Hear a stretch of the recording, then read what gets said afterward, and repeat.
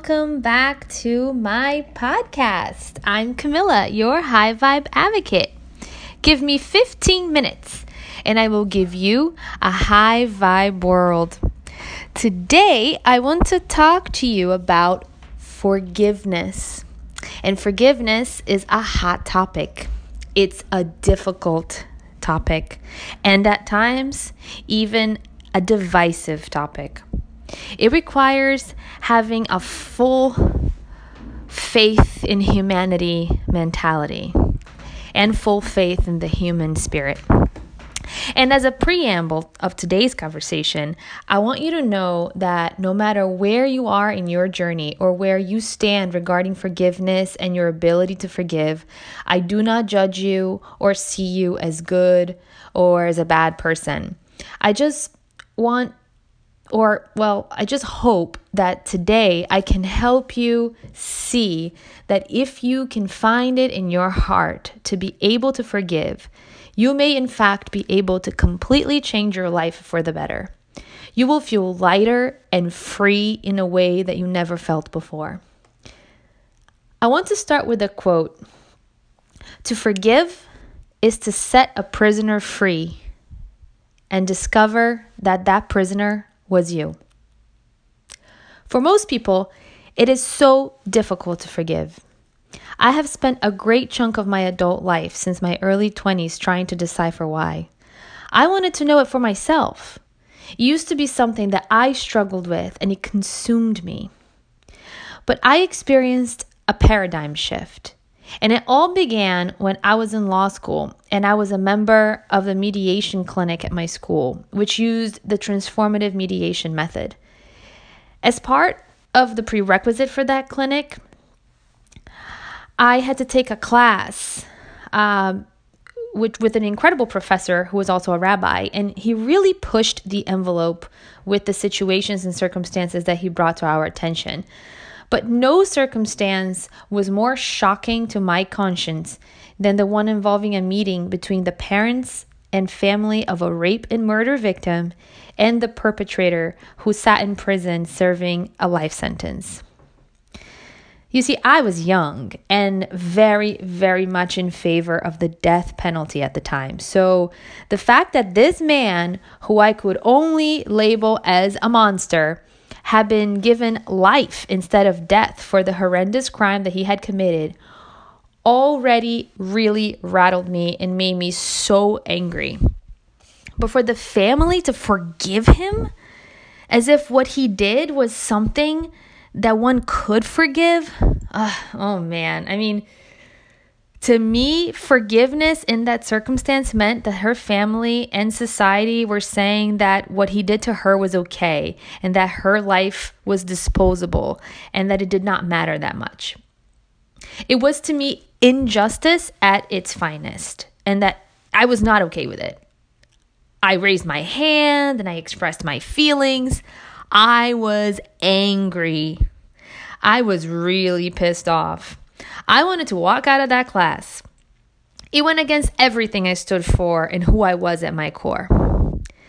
Then he played the video of the meeting and I was brought to tears almost immediately upon seeing the perpetrator and the family in the same room. And the guy didn't even show remorse and he was not even asking for forgiveness and he was still a monster who did not deserve to be forgiven. And he's like, well, that's how I felt.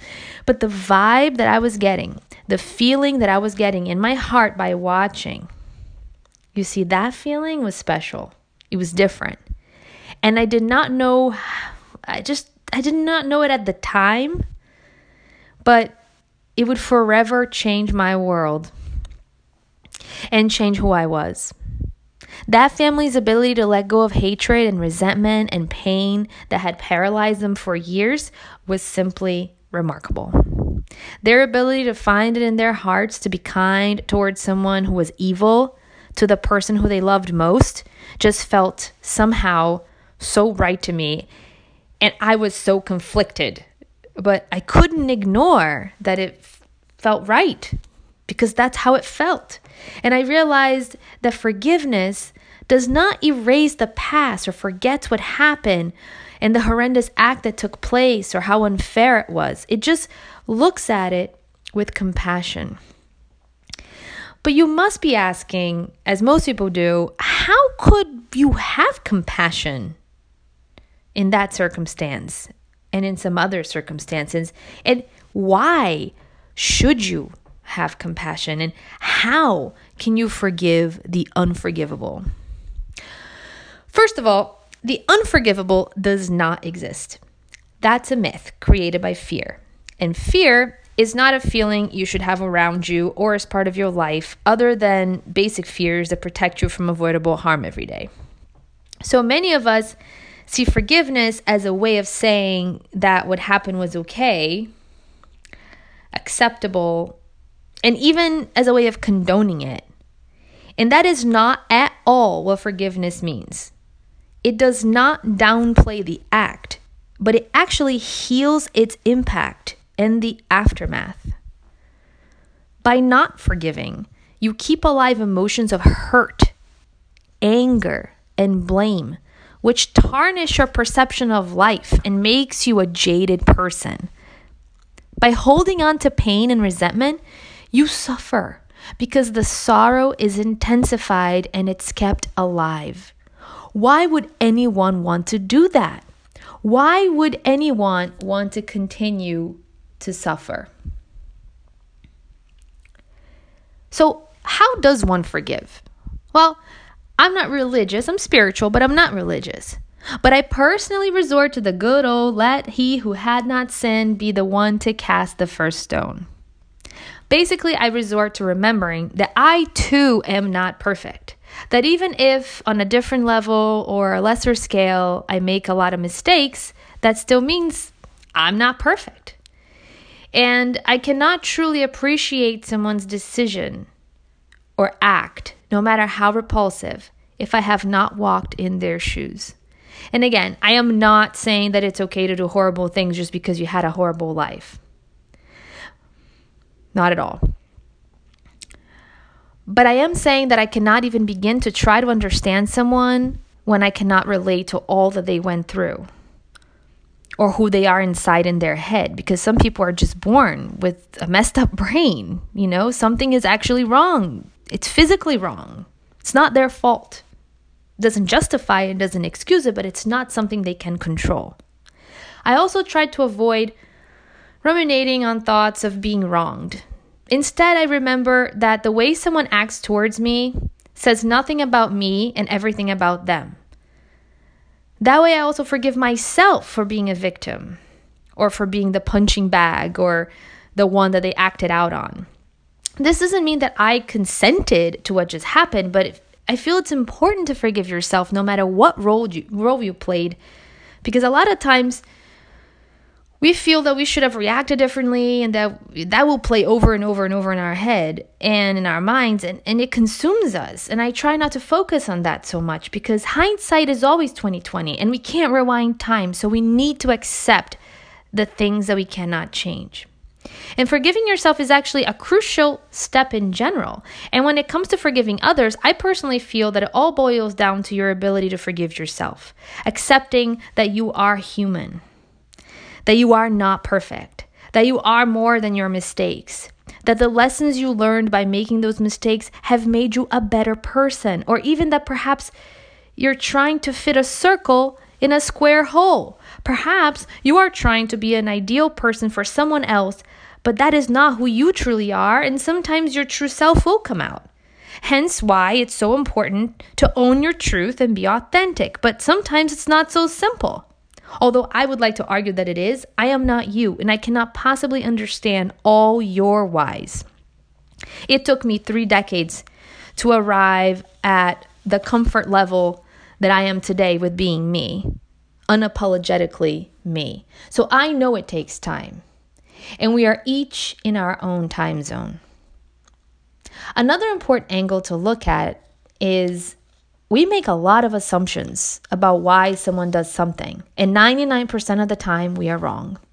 It is human to feel like everything in life is about us. When someone cuts us off, we think it's because they think we don't matter, or we are going too slow, or they think that they're better than us, or that they wanted to piss us off or something.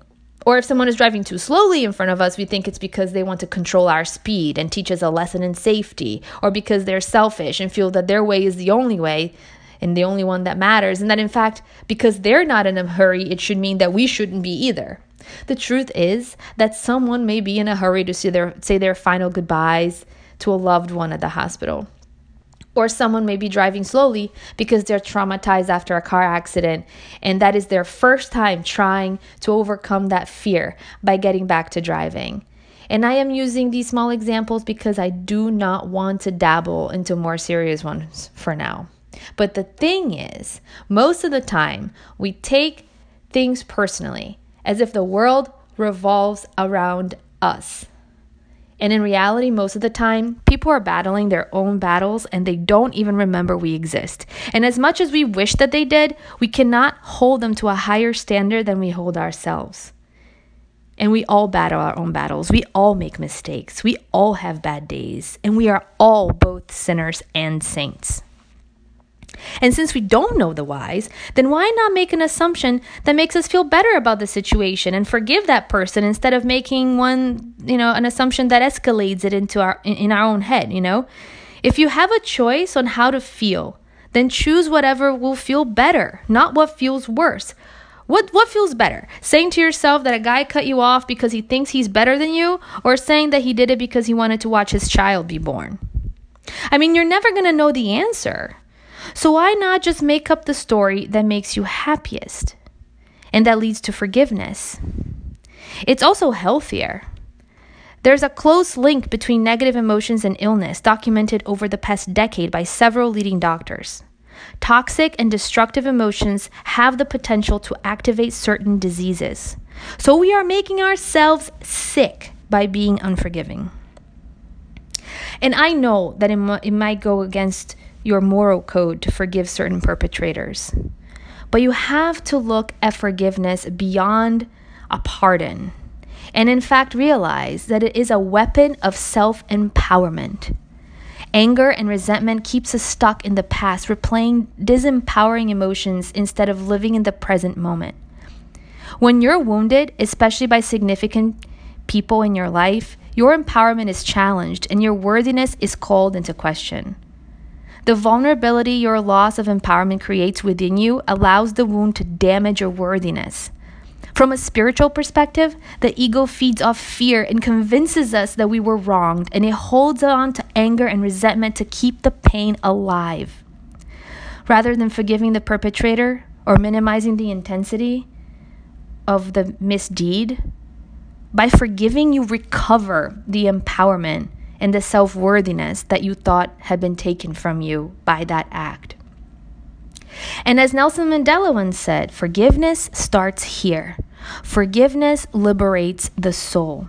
It removes fear. That is why it is such a powerful weapon. The past is in the past. We look to the future. I think that's beautiful. And you won't hurt yourself by trying this out. So that is all we have for today. Thank you for being here with me and listening to me and being a part of my journey. I am Camilla, your High Vibe Advocate, looking forward to your outreach at highvibeadvocate.com. And as always, looking forward to our next meeting right here on my channel. See you next Wednesday.